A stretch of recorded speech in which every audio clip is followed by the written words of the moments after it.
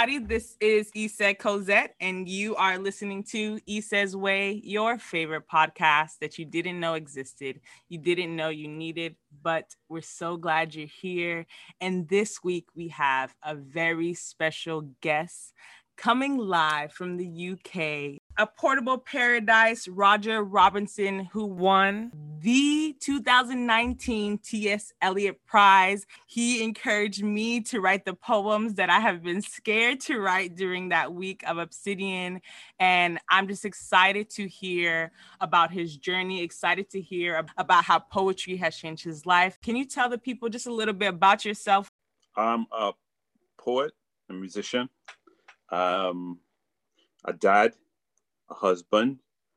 I've written a couple of books, done a couple of albums, and that's it, really. It's quite simple. You know, people like the mic comes on and people get really modest, like, you know, just a little bit. Yeah. No, seriously, that's when thinking about that, like, that's what I've done. It's like, it's not being modest. It's just like, I think I'm trying to think about things that I am constantly in practice.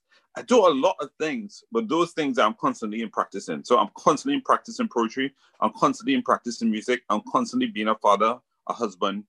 So those are the things that I think that make me up. So it may sound modest, but it's actually things that I actually practice, like I take seriously. Yeah. We have to take our passion seriously because that allows us to connect with other people who are on our journey. And while you've been able to write and create music, you have also been honored to win certain prizes, also shortlisted for the Derek Walcott Prize of Poetry. Like, those are big things to say, you know, you're doing it. So shout out for the process that allows you to do these creative things and then the awards of being.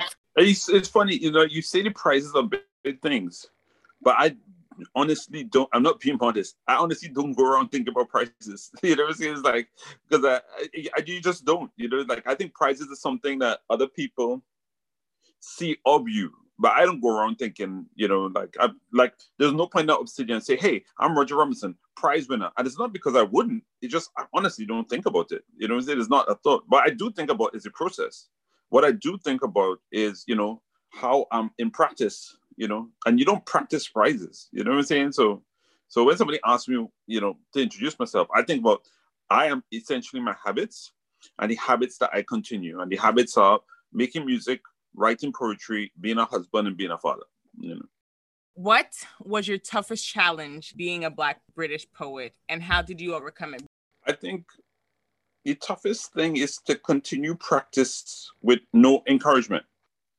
When I started, I don't think anybody thought I was particularly good or great or amazing. I just liked it and I enjoyed it. It was useful for me. But it was definitely a point where, without encouragement, there were individual people who would come to me and say that was helpful. And I think that's what fed me and that continued me on, you know. I never used to get booked a lot. I never used to in the beginning. I think there are a few people who really recognized that I had some talent and helped me to support it.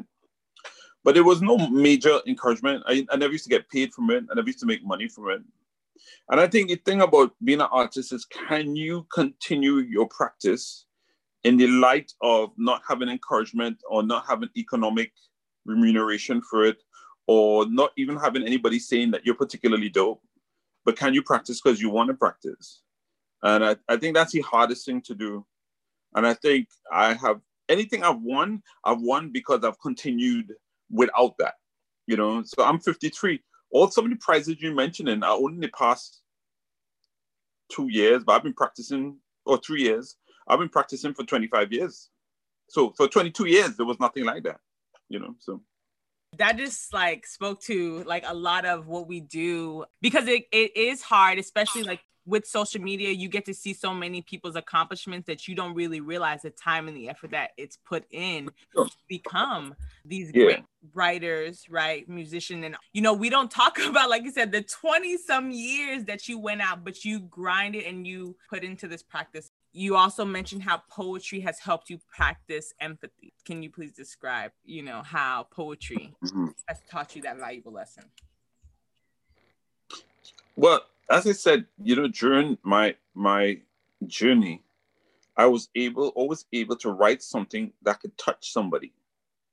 So when I did have a performance, people would come up to me afterwards and you could see they were clearly emotional.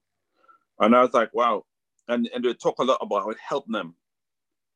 And I think the empathy I started to see empathy as a link there. But I also had a mentor who was explaining that poetry is all about empathy, and that empathy should be your mission in poetry. And this is how it works. If someone is reading about, so like in A Portable Paradise, I have a lot of poems about people who are not achieving paradise. So if you read about someone whose family is getting burnt up in a building because the regulations weren't right, yeah, I could put through moment-to-moment response, images, and trying to put things in a certain way that you can actually feel it, that you won't be sympathetic to it, you will feel it, and you'll have empathy. So when you go out in the world, hopefully you practice that empathy through reading poems, and you practice that empathy, and with that empathy, when you get into the real world, just like therapy, hopefully you'll practice that empathy. You'll be put in a situation and like, okay, I know how to empathize here. In the body, it knows how it feels to empathize with someone. I know what to do. Because that's how therapy works. Therapy gives you strategies to practice in the private of a therapist's room. And then when you get out, it's like, oh, this is one of these situations. I'm not going to go to my default. What I'm going to go to is what the therapist trained me to do. And poems are empathy machines in the same way. And in a time where, you know, what's happening a lot, especially under the whole idea of, you know, when Trump was your leader, yeah, it's just like there was a lack of empathy. And then poetry could do a lot if these people were reading about different people and understanding their lives. Then you wouldn't have the kind of ignorance that was constantly displayed by Trump or his devotees. You know, not everyone, but, you know, the ones who were kind of active in their stupidity, you know. Think about people who don't have access to poetry or have access to therapy, you know, especially us as Black people all over the world. So where would you think that they can find a way to get in for poetry? You know, in truth, right, there's poetry in books, but I kind of see poetry in everyday people all the time. You know what I'm saying? It's just like I was talking to somebody else the other day, when my mother starts speaking at a dinner table, like nearly everything she says is poetry, because she has a way of showing but not telling, because she's not interested in telling it to you directly. So she's telling it to you in a kind of story and a moment that might be even related to the food. So the food becomes particular stop points within the kind of moral that she's trying to get across. And this, to be honest, this is how Black people are. You know what I'm saying? It's like Black people, you know, they talk around things, and that talking around things is the poetry. Like when your girlfriend coming to give you some gossip, she's not going to say, so-and-so slept with this one, this, that. No, she'll be like, girl, let me tell you. She's not telling you anything. What she's doing, she's trying to create a story and poetry in it. You know what I'm saying? She will have a flashback. Remember that girl, blah, blah, blah, blah, blah, blah, blah, blah, blah, you know? So she'll have a flashback, and then she'll kind of come forward. It says that I always had a suspicion about her. She still hasn't told you what happened. What she's doing is she's trying to create how poetry moves. You know what I'm saying? To kind of create a point. You know, so Black people got poetry all the time. Like some of my favorite poets never studied poetry. You know what I'm saying? It's just like craft is a means to an end, you know. So my thing is it dope? You know, in European kind of context, they'll be like, yo, the kind of formal arrangement of it and the formality of it, you know. But, you know, my thing is like, you could have all the formal arrangement in the world. Is it whack? You know, I that's all I'm concerned with. Is it whack or is it dope? You know what I'm saying? It's just like, and I mean, I learned the formal arrangements because I was interested in it. But the form feeds the content. I know lots of poets who just like, you walk out in the street and you start talking to them and they'll be like, yo, they're like blue collar cats who just working. They're better poets than other poets who I've seen. A lot of rappers are better poets than poets I've read, you know. It's like people like from LA, like Rascas and Bronzeville Car, not rappers on in money making scene, but people who take rap as an art form. They're much better than all the poets I read, especially like European male poets, you know. That is so true. There is so much beauty in our Blackness. There's so much poetry in our everyday life. Once we like just kind of be still enough to pay attention to it, we're just like so fast paced thinking about ourselves that we don't really realize. And so thank you for acknowledging that like we really have to just pay attention to what's around us. And I get some kind of recognition now, but I've never been subservient to academia, book publishing industry. Like I'm about people. Is it connecting with people? Because if it doesn't connect with people, it doesn't matter. If the only people who paying you for your books are people at the university, then you're not speaking to anybody. You understand what I'm saying? I'm not saying that universities aren't good. They're good, but think about what matters, you know? My own internal struggles, right? I'm just like, literally, how do you... Who are you subservient to, Issa? Who are you subservient to? Exactly. Like, oh my gosh, how do I break these shackles? The easy answer to your question is, what is the most complex embodiment of yourself? You know, if you have knowledge of Liberia, knowledge of Puerto Rico, knowledge of different cultures, knowledge of academia, knowledge of all these things, you have to kind of make these things to a gumbo so you could present the most complex embodiment of yourself. I think, you know, one of the worst things for poets is when they start dumbing down themselves, you know. Present yourself in the most complex way you can that embodies you. Okay, you gonna interview me? I mean, we gonna switch the mics, and I'm sitting here thinking like, wow, I know, and I'm just grateful just to be able to participate and be in Obsidian, because that week really allowed me to embrace all those. Like you said, I remember one day you were like, if you play clarinet or you were in the band, we should be able to know that if you dance.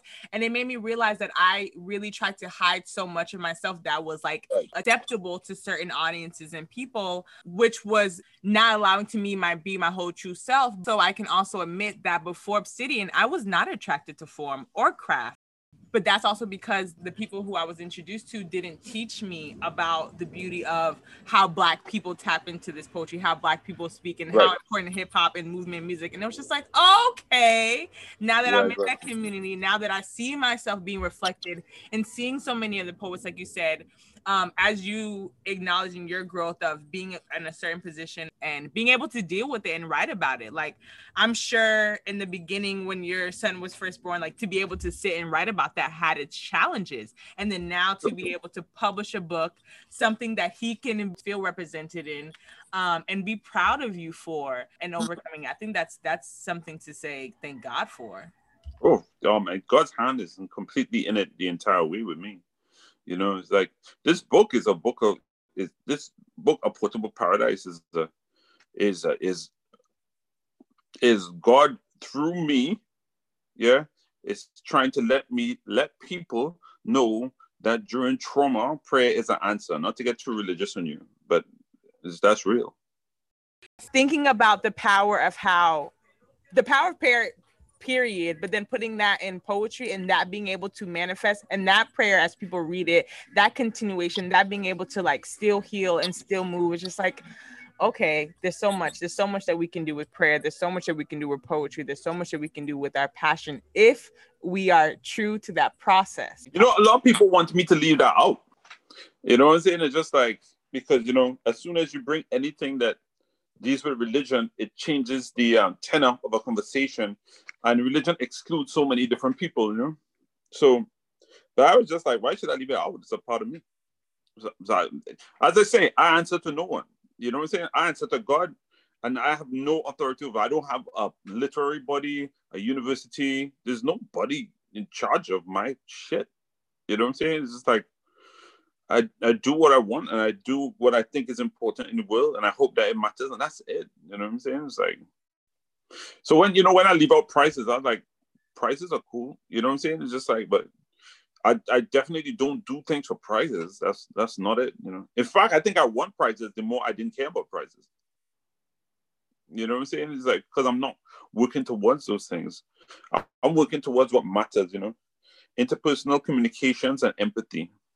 And the practice of radical vulnerability, and that people can see a Black man practicing vulnerability, because Black men for too long just been holding this stuff in, and in these molds, and it hasn't helped us in any way.